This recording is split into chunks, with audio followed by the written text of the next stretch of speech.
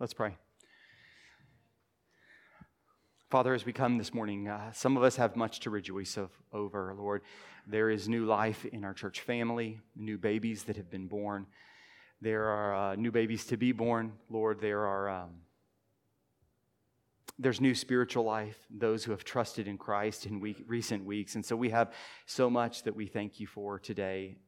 We know that all life is in your hands. And so we thank you for your kindness to us. But others in our church come this morning with heavy hearts. We hurt for those that are battling cancer. We hurt, Lord, for Lori and for her family, and we lift them up to you this morning. There are others who come here this morning with their own secret weights on their heart. Maybe guilt over sin, maybe shame over the past, maybe worries over the present or over the future. Uncertainty about where things go. And so today as we come to worship God, we bring you our brothers and sisters who do carry those secret burdens. We pray, Lord, this morning, along with the psalmist, that you would rescue us from our enemies. Enemies on the outside, enemies on the inside, difficulties in life and worries that weigh us down. God, we lift each other up and ask that you would show your strength for us. We pray that you would be strong for Lori and for her family, that you would be a refuge for them and an ever-present help moment by moment and day by day in these weeks. God, we pray for those like Dave and Missy who are battling cancer also and unsure what the future holds. And I pray, Lord, that you would help them to hope in you. I pray that you would be their strength moment by moment. God, I pray for those in our church who carry those secret burdens that we do not know about. God, I pray that you would be their strength in this season. Strength in grief, strength in anxiety, strength in uncertainty, their strength in shame and guilt. God, I pray that you would, we pray that you would do those things, not just so that we would be comfortable, but we pray that you would do those things so that the world may know that you are good and that you are kind and that you are a God who redeems and who rescues. God, we pray that your presence and work in our church and in our lives would be a testimony to a watching world that you are a God who loves and who redeems and who is strong for those who are weak. God, we pray for our sister churches in the area, in our county and in the towns around us. God, we pray that you would be with them as you are with us today. We pray that your word would be preached powerfully and clearly. We pray that you would be worshiped in spirit and in truth. And we pray, Lord, that there would be a great harvest on the prairie again of people who hear that there is hope for them in the gospel of Jesus Christ, that they would experience a new life and that your glory would shine across our land. God, we pray all of these things in Jesus' name. Amen. I want you to imagine that an unbelieving friend asks you, how do Christians live in the world? Maybe you're at work and somebody says, how do you decide what you can be a part of and can't be a part of? Like, who sets the rules for you? Maybe you're like me, have had a coworker say something like that. Like I know there's certain things you're supposed to do and not do, but how do you determine the difference? What sets the rules for you? That's even beyond imagining a coworker asking. That's a question that Christians have to ask. Is, God, I know that you've called me to be a citizen of a kingdom to come. I know that you've called me to a promised city. I know that heaven is the future, but right now I live in West Central Illinois in 2023. How do we decide on the big level, how do we decide what's acceptable? But that involves things like schools and raising kids. It involves things like jobs and hobbies, books and movies and music, and it determines things like voting. It determines all of those kinds of things. So it's not just a theoretical question. It's a question that we ask. Some Christians at different times have said, you know what? Because we belong to Jesus, we're going to have nothing to do with the world that's around us. We're going to try and be as separate from the world as we can be. Other groups at times have tried to figure that out in a different way. Some groups, it seems like they didn't even think about the question and they just kind of float along. But today, as we're looking in Philippians chapter 4, Paul speaks to a specific group of Christians in the city of Philippi. I mean, we're talking about Paul's favorite church, but we know it's a small church in a far-flung city. And he knows the temptation that they have to write the world off and just kind of retreat and try to survive until Jesus comes back. And so he specifically writes to people like you and me with that question of, what do we do while we are waiting for Jesus? How do we decide how to engage the world? What's acceptable and not acceptable? Specifically because we know that temptation to say, maybe if you're like me, you say, I've got kids or grandkids, and it would be really nice if we could just retreat from all the bad stuff. And so today, Paul speaks specifically to Christians wrestling with that reality. Go ahead and turn with me to Philippians chapter 4. We're nearing the end of our series, walking through the book of Philippians. And here, Paul speaks to people that need wisdom in trying to navigate. What does it mean to live in the world, but not of the world? This is where Paul writes and speaks to Christians who need the courage to follow Jesus in the places that they live. Today we're going to be reading verses 8 and 9. Finally, brothers and sisters, verse 8. Finally, brothers and sisters, whatever is true, whatever is noble, whatever is right, whatever is pure, whatever is lovely, whatever is admirable, if anything is excellent or praiseworthy, think about such things.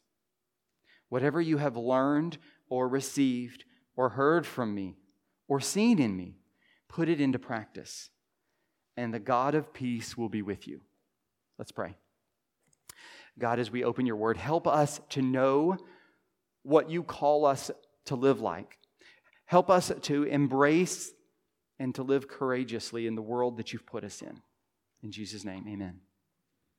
Here in this paragraph, Paul calls to you and I and says to Christians trying to figure out how do we live as a Christian at this time in this real world, he calls us to live confidently in the world that God's put us. I want to show you 3 actions to living confidently in God's world from this passage. 3 actions that Paul calls you and I to so that we can live confidently in God's world. First, think God's thoughts wherever you find them. Think God's thoughts wherever you find them. Notice this is verse 8. Notice what he says. He doesn't use really specific words that are specific to Christianity. Notice what he says. Finally, brothers and sisters, whatever is true, whatever is noble, whatever is right, whatever is pure, whatever is lovely, whatever is admirable, if anything is excellent or praiseworthy.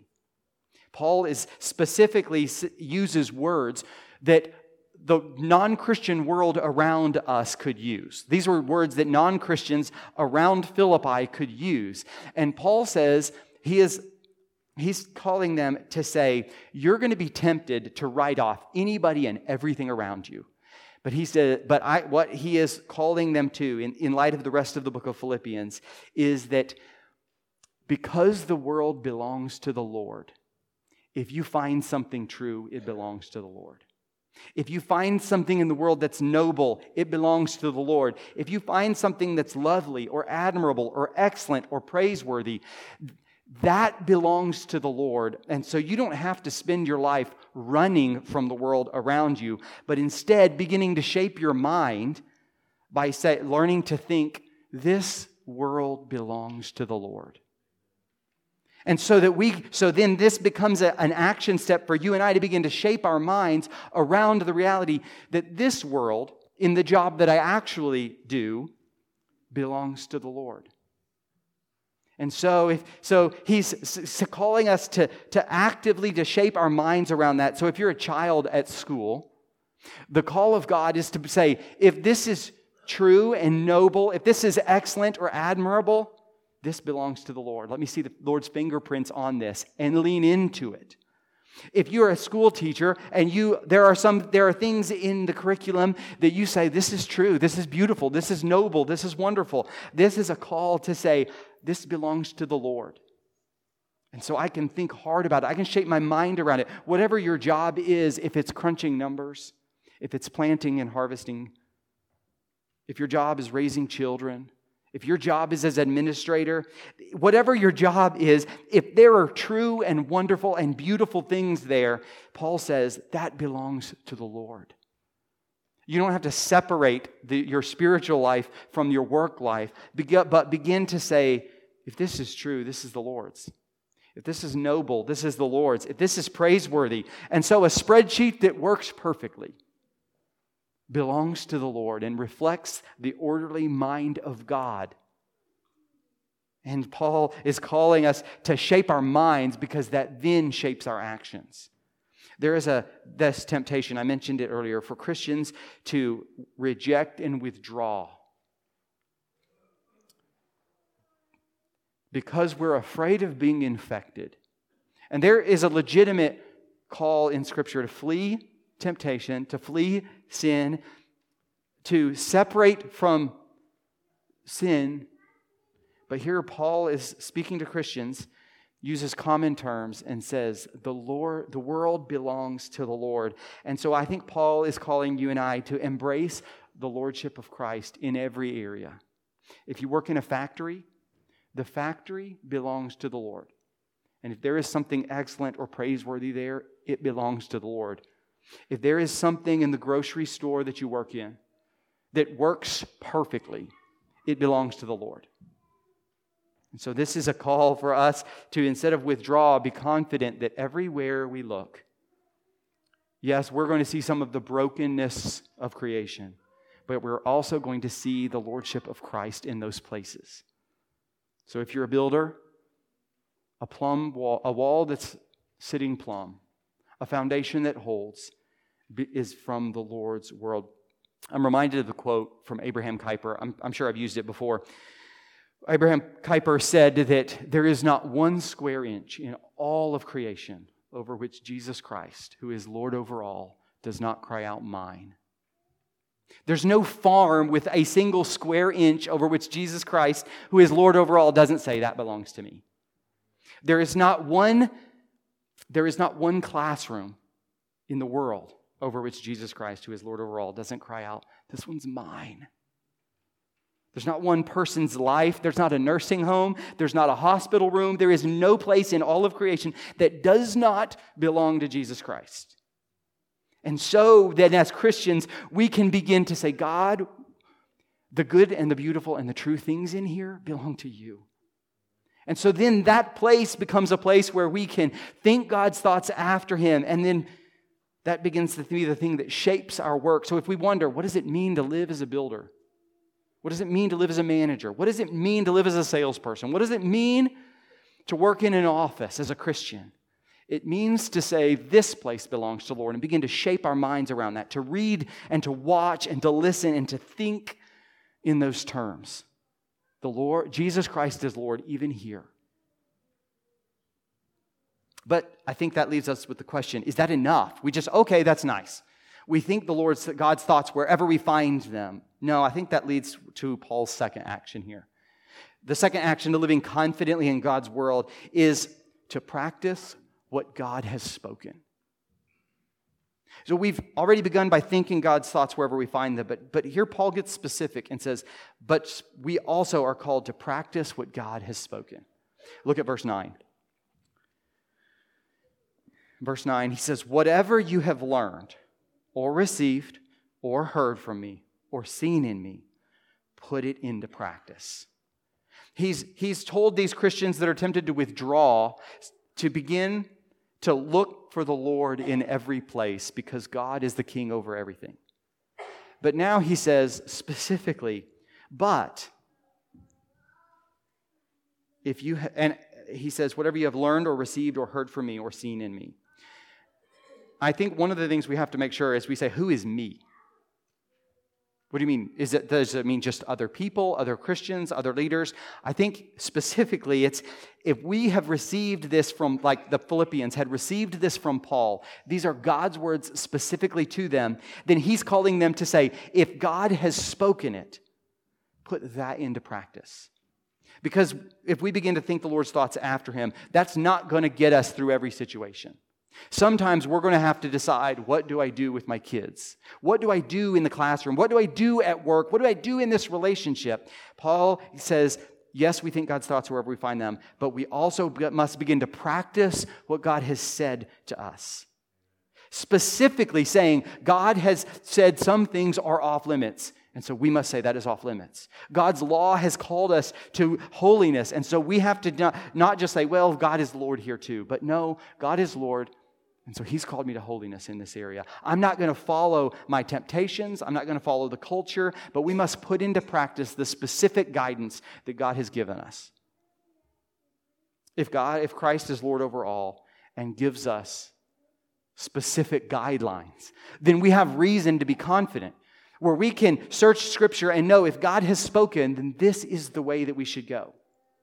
We see the Lord's lordship in every area, but we also know this is what God has said, and so we are called to do it. So then we can begin to live confident and say, God didn't leave me to guess what to do. God hasn't left the Philippian church to guess, and He hasn't left Manchester to guess what He wants us to do. Paul specifically says, whatever you have heard and received, whatever you have learned from me or seen in me, put it into practice. If it is in God's word, we should be emphasizing over and over, knowing what God has said and beginning to do what God has said. So we can live confidently. This is what God said, we're going to do that. I'm reminded of 2 Peter 1, verse 3. Where Peter, speaking of a similar issue, says His divine power has given us everything we need for a godly life through our knowledge of Him who called us by His own glory and goodness. Peter points to God revealing everything that we need to walk with God. So if we're asking the question, how do we live in a world as a Christian? How do we raise children in a world as Christians? How do we work as Christians? How is God calling us to live in West Central Illinois in 2023? God has given us everything we need for life and godliness in His Word. That's why we emphasize so much preaching through Scripture. It's why we emphasize reading Scripture, why our Sunday school classes teach Scripture, because what we need is specifically to begin to put into practice what God has spoken to us and said, this is the way, walk in it. And so we search out Scripture. That's why we encourage in our homes reading Scripture with our kids so that we can know this is what God has called us to do. When the world seems upside down, when we kind of wonder, how do I respond to this? When my relationships are struggling and I don't know what to do, specifically we are called to go to God's Word and say, this is what God has told me to do. So then, to this church in Philippians, and to you and I, we can be confident because God has spoken about what He wants us to do. We're not left to guess and think, oh, I wonder what God would think here. God has called us and told us which way is good, and He calls us to walk in that. But then that kind of leads us, okay, how do we do that? How do we do that? I want you to notice the third action to living confidently in God's world. This third action to living confidently in God's world. Look at the end of verse 9, which calls us to walk with God. End of verse 9. And the God of peace will be with you. That first word there, and, is doing a lot of work. Because if we're not careful, we can start to go, okay, so if I think about whatever is true, noble, and pure, and then if I put things into practice, then God says that He will walk with me. But these three commands here, actually, they go together, not as a result. Let me slow down. This isn't the result. If you put into practice what God has spoken, then He will be with you. This is a separate and equal statement. How are you going to put into practice? The fact that God has already promised to walk with His people.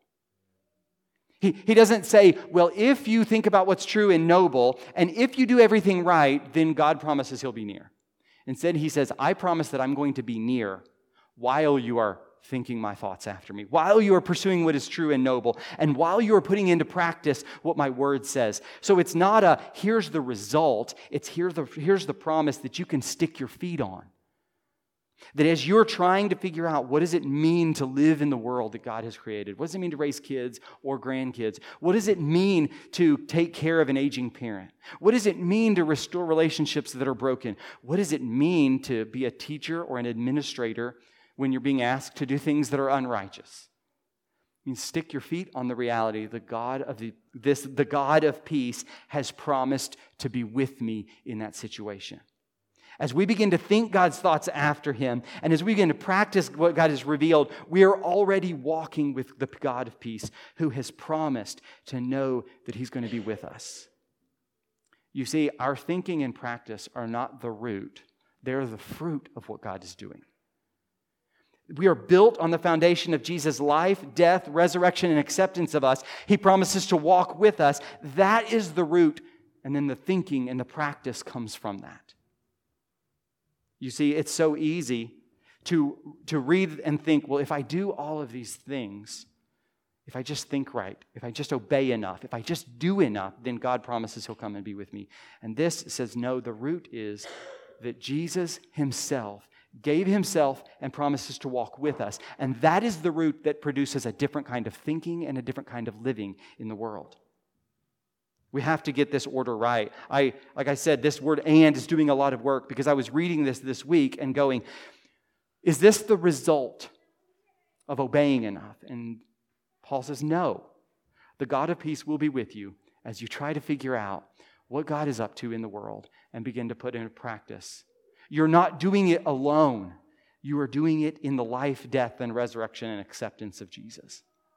I'm reminded of my blueberry bushes.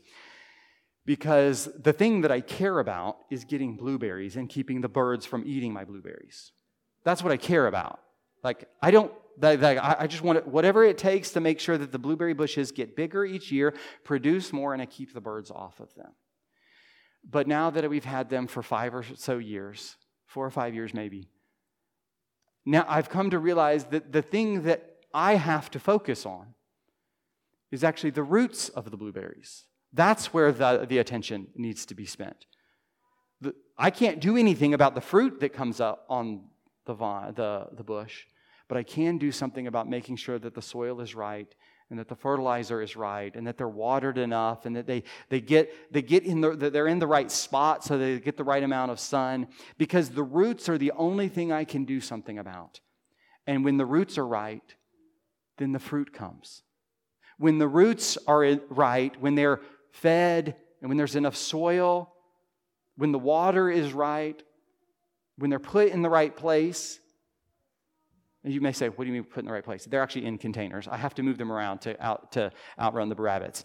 And so they're actually in containers. So I move them around depending on the season to make sure that the rabbits don't get them. But the one thing I can do something about is if I pay attention to the roots, then good roots produce good blueberries.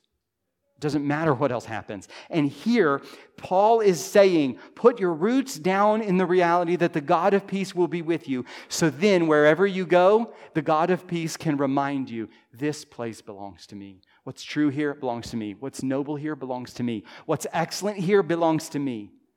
And then we begin to live out, this is what God has spoken. The God of peace is with me right now. And so I can obey, not so that He will one day be with me, but because He's with me right now. Because He gives me the strength right now. Because He gives me His Holy Spirit right now. And that is what produces a life that is confidently living in God's world. So we begin to, from this passage, begin to pray, God, You promised to be with me here in this hospital room or this hospital bed. God, You promised to be here with me in the middle of whatever this challenge is. You didn't make it contingent on me getting it right. But now that You're here with me, help me do what You've called me to do. Help me to think what You think and help me to do what You've said. And God, may Satan not trick me into thinking that You have promised You'll only come and that You've left me alone until I get it right. Instead, Lord, let the roots of You walking with me, the God of peace walking with me, be what produces the fruit that You and I want in my life. Maybe you're here and you say, what do you mean? How can we know for sure that the God of peace will be with us? Maybe you're here and you say, how can I know based on whatever I've done that God would come and be with me. The Bible tells us that all have sinned and fall short of the glory of God. All have sinned and fall short of the glory of God. And so maybe you're here right now and you feel the weight of that. And you say, yes, I know what it's like to be separated from God because of what I've thought and what I've done, what I've said, and what I've not done. But where is the hope that could give somebody like me the confidence that God, the God of peace, walks with me? The Bible says that even though all have sinned and fall short of the glory of God, for the wages of sin is death. Even though those are the wages of sin, the story of the Bible is that Jesus Christ came and lived the life that we should live, died the death that we should die, and was raised to life as God's promise that everybody who repents of sin, turning away from sin and trusting in Jesus only to save them, and following Him as Lord, can know the promise that God will be with them, that their sins are forgiven, and that their future is secure. So that today, this and the God of peace will be with you can become a promise for you if for the very first time you repent of sin, trust in Jesus, and commit to following Him in a way you've never done before, in the power of the Holy Spirit, who promises to walk with you. If that's you, grab me at the end of the service and say, hey, I have trusted, or I want to trust in Jesus to save me from my sins. Don't try to live confidently in God's world without doing it confidently in God's way, which is Jesus. But if you have done that, imagine what changes in your life when we look at the world, knowing that the God of peace has promised to walk with us.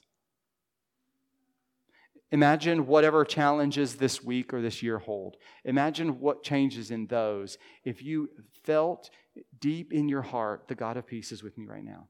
Maybe it's a battle in your home with a spouse, with adult children, with grandchildren, with a brother or a sister. Imagine what it's like to go into that situation, but you know that because you are in Christ, the God of peace has promised to be with you in the middle of that situation. Imagine what changes in that when you begin to say, okay, the God of peace has promised to be with me. I want you to imagine what changes when you go into your job and you can confidently say, this is my Father's world. This workplace, whatever's true and noble and excellent here, it belongs to Jesus. And I get to walk with Him in the middle of that. Imagine what happens in your life when you begin to say, God, there are a lot of things I don't know, but I do know what your word has called me to here. I do know what holiness looks like here, and I, in the power of the Holy Spirit, am going to begin to live that out. Imagine what changes in our church when in 2023, when we don't know what the future holds, we are confident because we know the world belongs to the Lord. His word has been clear for us, and we are confident that His Holy Spirit is walking with us. Let's pray. Father, we thank you that you address all of the concerns that you know we need. We feel the weight of not knowing how to live in the world, in your world. But your word tells us this is how. And you say, hey, I'll go with you. God, I pray that you will help us to live in that reality. In Jesus' name, amen.